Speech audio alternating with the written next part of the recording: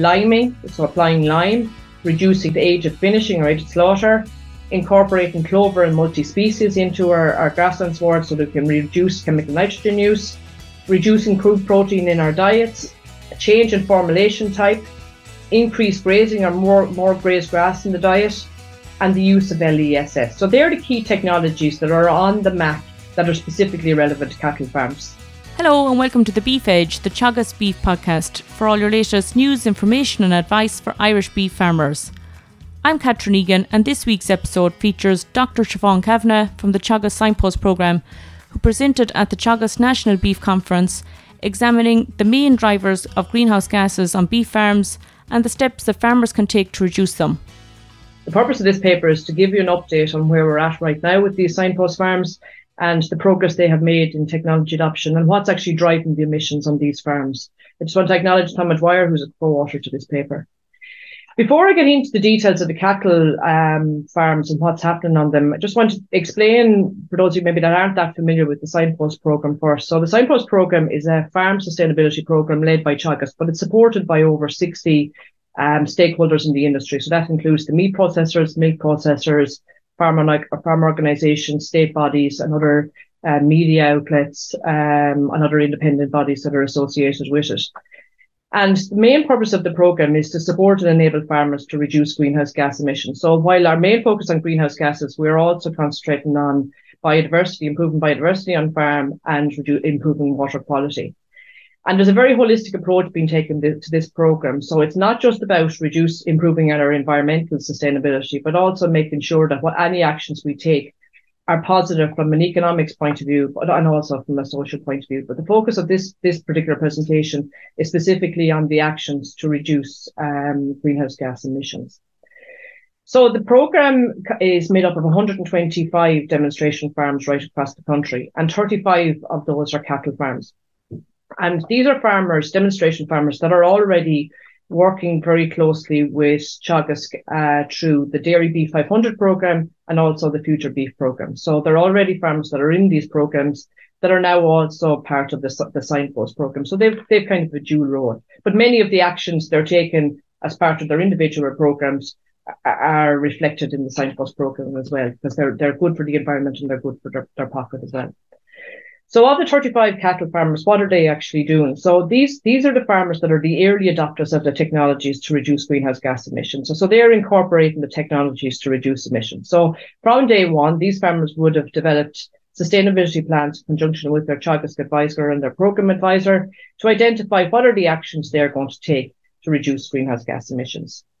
So we've taken the technologies out of the research centres and they're being adopted at farm level so that we can see warts and all how they're working, what's not working, what needs to be adapted at farm level for individual farm situations.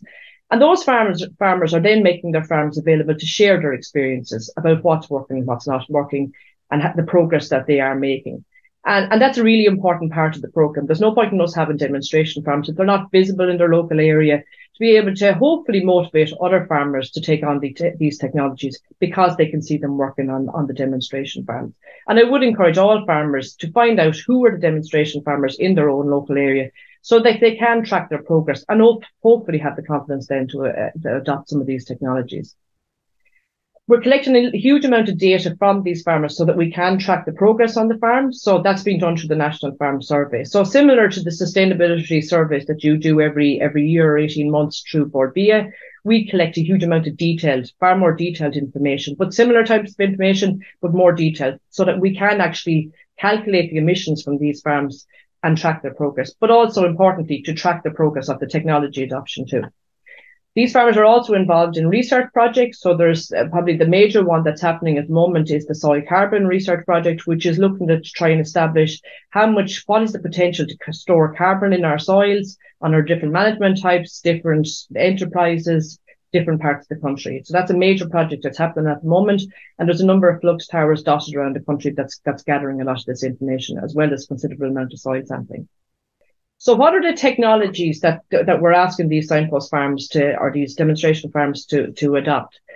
Back in July of this year, we launched the Agriculture MAC. It's the third iteration of the MAC. And this is a complicated looking graph. I'm not going to go through the details of it, But this graph basically outlines the key technologies that we need to take to reduce greenhouse gas emissions to meet our targets 2030 and beyond.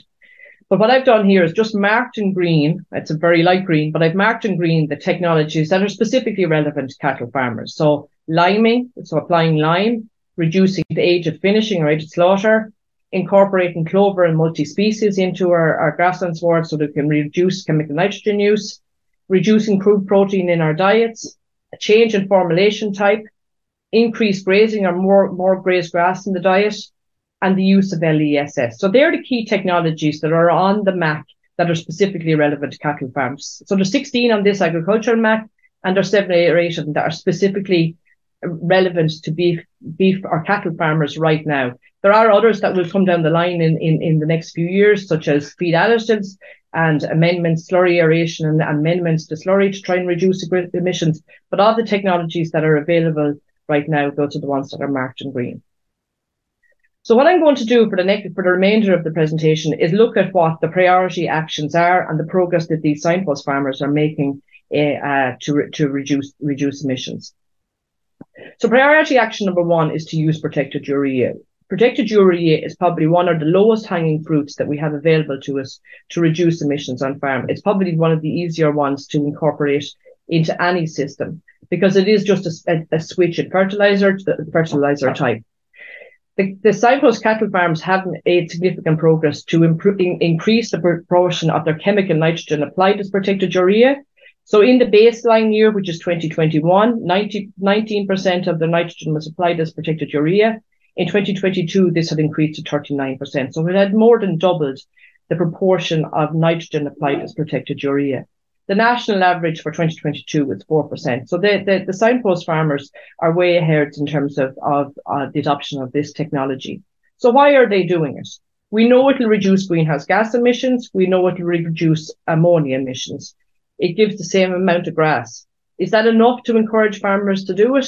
The big driver here is that it is significantly cheaper than CAN. So I've just given you an example here. So 5 tonne a CAN at 27% nitrogen is equivalent to 3 tonne of protected urea.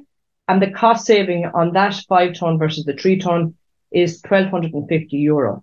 So it's not just giving you a benefit in terms of emissions, it's also giving a significant benefit in terms of a cost saving for farmers.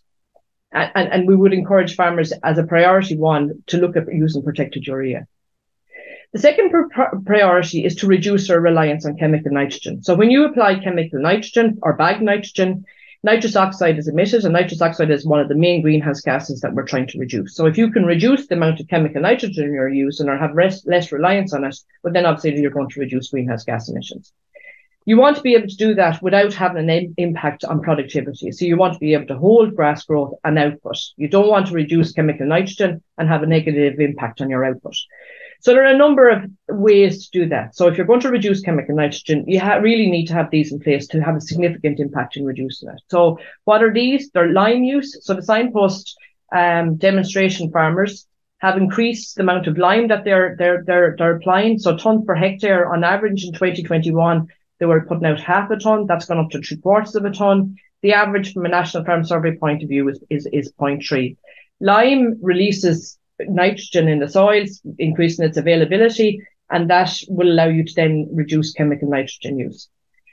The signpost farmers are making far better use of their slurry than what they maybe might have done in the past. So the slurry is being analysed in the springtime so that they can establish what the nutrient content on it and then target it to where they can best use it. More of it has been applied in the springtime, where you're getting more of the nutrient value out of it. And it's been applied using LESS or low emission slurry spreading equipment. So in 2021, 39% of the slurry was applied using LESS. In 2022, this had gone up to 77%.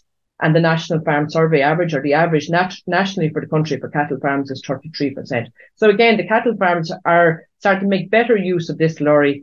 So they are optimizing the value out of it. And again, if you can put it out in the springtime with LESS, you have the potential to reduce nitrogen, chemical nitrogen applied. Percentage of farm, obviously incorporation of clover and multi-species sward, whether that be red clover or white clover. All of our signpost farms are incorporating these into their grassland systems. 82% of the signpost cattle farms that did a clover measurement this year of the cattle farms that measured clover on the farm, there's 82% of the grassland area had some clover in, some level of clover in it. So white clover, I suppose, is predominant, but there's been good progress made with using both red clover and multi-species also on these farms. And again, by using clover, multi-species, red clover, white clover, you have the potential to pull back chemical nitrogen use. So the cattle farmers are incorporating all of these technologies so that they can reduce their chemical nitrogen. And as you can see from the bottom line there, in 2021, they were applying 115 kilos of chemical nitrogen per hectare. And this has been reduced by 15% in 2022. The average nationally is 44 kilos. So they are well ahead in terms of the amount of nitrogen they're actually using, because they tend to be larger farms, so they're more intensive in terms of their output. So they are ahead, but there is still scope to further reduce that and refine it. And I suppose what they're really doing with the technology at the moment is putting in the building blocks so that it will allow them to further reduce them in future. I think it's interesting to look at the blend of nitrogen fertilizers used. So in 2021, 65% of the nitrogen was applied as CAN and other compounds. Okay. In 2022, this had reduced to 40%. And that's positive from a greenhouse gas point of view. If you're moving away from CAN, reducing greenhouse gas emissions. There was an increase in the amount of straight urea use. So it had gone from 16 to 21%, or a 5% increase in straight urea. No real impact a significant impact on increasing ammonia emissions. So if you go to straight urea, there's an increase in ammonia emissions. And then the bottom line is the protected urea. Protected urea went from 19 to 39%, and that's a win-win. It reduces greenhouse gas emissions and it also increases ammonia emissions. So for anybody maybe that switched from CAN to straight urea, you are going to see an increase in ammonia emissions. And that's what we don't want to see, because we have a target to reduce both of them. So by using protected urea, you're dropping both greenhouse gas emissions and ammonia emissions. The third priority area particularly I suppose on the future beef farmers, is to improve breeding performance. Breeding performance on cattle farms isn't specifically mentioned as a metric on the MAC. However, by improving breeding performance, we're reducing the emissions that are associated with the cow, reducing emissions with the cow. So what are the metrics that we're looking at here? We're looking at improving replacement index. So making sure that the next generation of animals that are coming into the herd have improved genetic merit. We're looking at calves per cow per year, and the percentage of heifers that are calving down between 22 and 26 months. We know that if an animal is calving down at 24 months versus 28 months, well, that's 4 months of a difference. That's 4 months of emissions associated with that animal when it's been unproductive.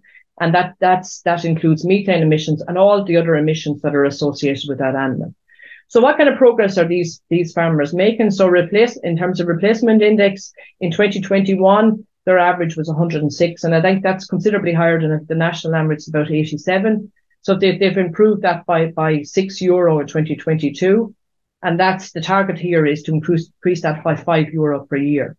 In terms of calves per cow per year, they're already performing very well. I think the national average here is about 0.88, 0.89. So they're already performing very well. And the target here is 0.95. In terms of the heifers calved between 22 and 26 months, the average nationally is 23 or 4%. And you really want to get all your animals in that category. And we have seen a slight improvement here on these, but from 59 to 62.6%. That's going to take time. That's what a lot of these farmers are doing right now, is implementing the building blocks to be able to do that, to be able to pull back those ages so that they are calving ideally at 24 months. And that's around breeding, it's around management, it's about grassland management, health, so that you have them at target weights at breeding, so they are calving down at 24 months. The priority action number 4 is to reduce age of slaughter. And this is one of the priority actions on the MAC curve. So when you look at the MAC curve, I suppose there's 4 key actions, and reducing age of slaughter or age of finishing is one of those key actions. So reducing aged slaughter, reducing the amount of chemical nitrogen we use, switching to protected urea, and diversification. They're the top 4, and this is one of them.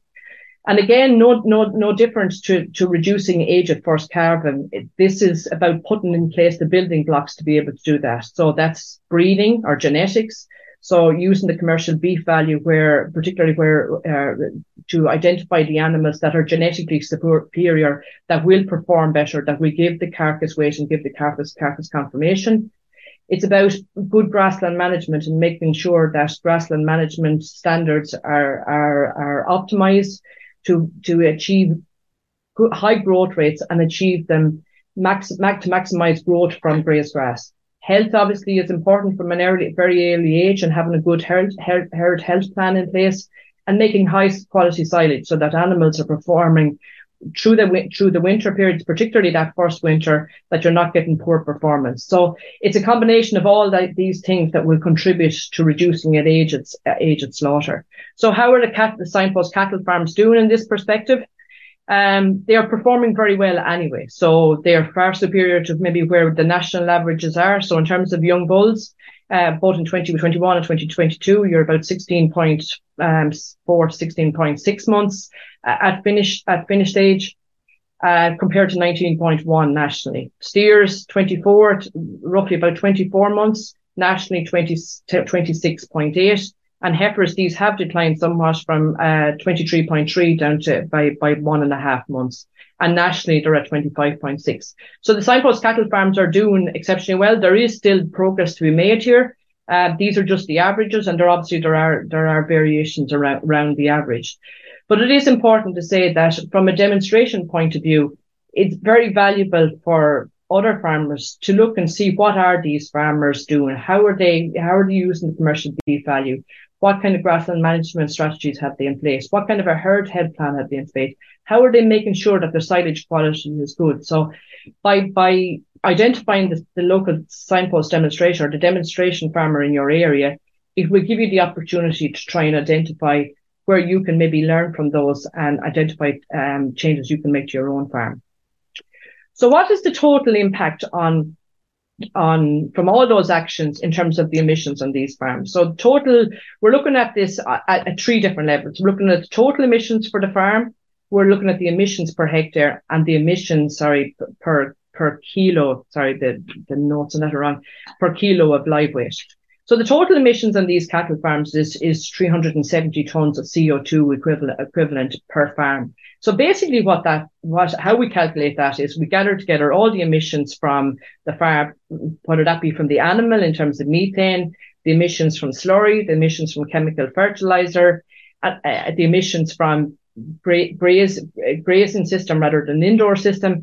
And basically we have a computer program that will calculate the total emissions for the farm. So for these cattle farms, it's 370 tons per farm. Their emissions per hectare farmed is 6.75. The average nationally is 4.4 tons of CO2 equivalent per hectare. These farmers will be operating at a higher intensity level, therefore their emissions per hectare are higher. And then their emissions per kilo of live weight. So that's basically taking the total emissions and dividing that by the amount of kilos of live weight they're producing. And that's 8.5 kilos. Sorry, that's incorrect. 8.5 kilos of live weight per kilo of live weight produced. And that's substantially lower than what the emissions nationally are, as reported by the National Farm Survey. Nationally, it's 9.4 kilos of CO2 equivalent per kilo of live weight. So these farms are operating at a very high level of efficiency, and that's why that's been reflected in the emissions per kilo of live weight with them. So what's actually driving changes emissions on these farms? So we pulled out 3 particular actions that are taken and looked at the impact of those on emissions. So they've reduced their chemical nitrogen use. So they've dropped chemical nitrogen use by 15%. And the impact of that on average on these farms is to reduce their greenhouse gas emissions by 2.2% of total emissions. So that's positive. They're reducing chemical nitrogen use and it's having the impact of reducing their greenhouse gas emissions. you will have remembered that back when I was talking about reducing chemical nitrogen, one of the things they're doing is increasing their lime use so that nitrogen can be released in the soil, therefore they can reduce their chemical nitrogen use. So that's gone from 0.5 to 0.75 tonnes per hectare. The impact of applying lime in the year it is applied is that it increases greenhouse gas emissions. So in this case, on average, it's increasing it by 1.6% in total across these farms. That's only in the year that the lime is applied, because it is calcium carbonate, and once you apply it on land, you're going to get a certain amount of carbon that comes off that. But the overall benefit of lime far outweighs this GHG or greenhouse gas cost in it in the year that it's applied. So by putting in the foundations, applying the lime, adjusting the soil pH to be able to further down the line reduce chemical nitrogen. So even though it's a cost in this year, the benefits next year and the year after and the year after will be in the opposite direction, because we'll be able to further reduce nitrogen because of that lime applied and because of the adjustment in soil pH. And it's probably no different to protected urea. It's probably one of the more simpler ones that we can incorporate. Sorry, I should have said the change in nitrogen use also incorporates the increase in protected urea use. We have seen a slight increase in livestock numbers, quite small, and that obviously, so any increase in livestock numbers will increase greenhouse gas emissions. So greenhouse gas emissions, over 62 or 3% of it is down to livestock. So if you have got any small bit of an increase in numbers, that can have a negative effect in terms of increase in emissions. So they're the main drivers right now. So protected urea and reducing chemical nitrogen, the change in lime, and a slight change in emissions. And these are the figures that I've already presented for you. So overall, very little change, but it is only 1 year's data with the baseline year 2021 and 2022. And really, a lot of these farmers are putting in place the foundations or the building blocks to be able to make further progress to reduce greenhouse gas emissions. So what are the next steps for these farmers? So all farmers are furnished with a sustainability survey or a report for their farm, a very detailed report that gives them a full breakdown of their greenhouse gas emissions and where those emissions are coming from. So each farmer with their program advisor and their local advisor will review this report to identify where further action needs to be taken. So where do they go next? Obviously, protected urea, there's potential to increase that on these farms. There is further potential to reduce nitrogen use. And likewise in breeding and aged slaughter, there is further potential. So it's to optimize, really, I suppose, the next step for them is to optimize the use of the technologies that are available to them. I mentioned when I was talking about MAC that there's technologies that are coming along the way in the next short while. So feed additives and I suppose slurry additives as well. And the hope is that when these technologies become available, that they too will be incorporated or used on these farms, again, to demonstrate and to share their experiences of them. Say, for example, the feed additives one, feed additives are being deployed onto dairy, to dry cows this winter to test them on dairy farms. And the hope is that down the line, similar will happen on cattle farms.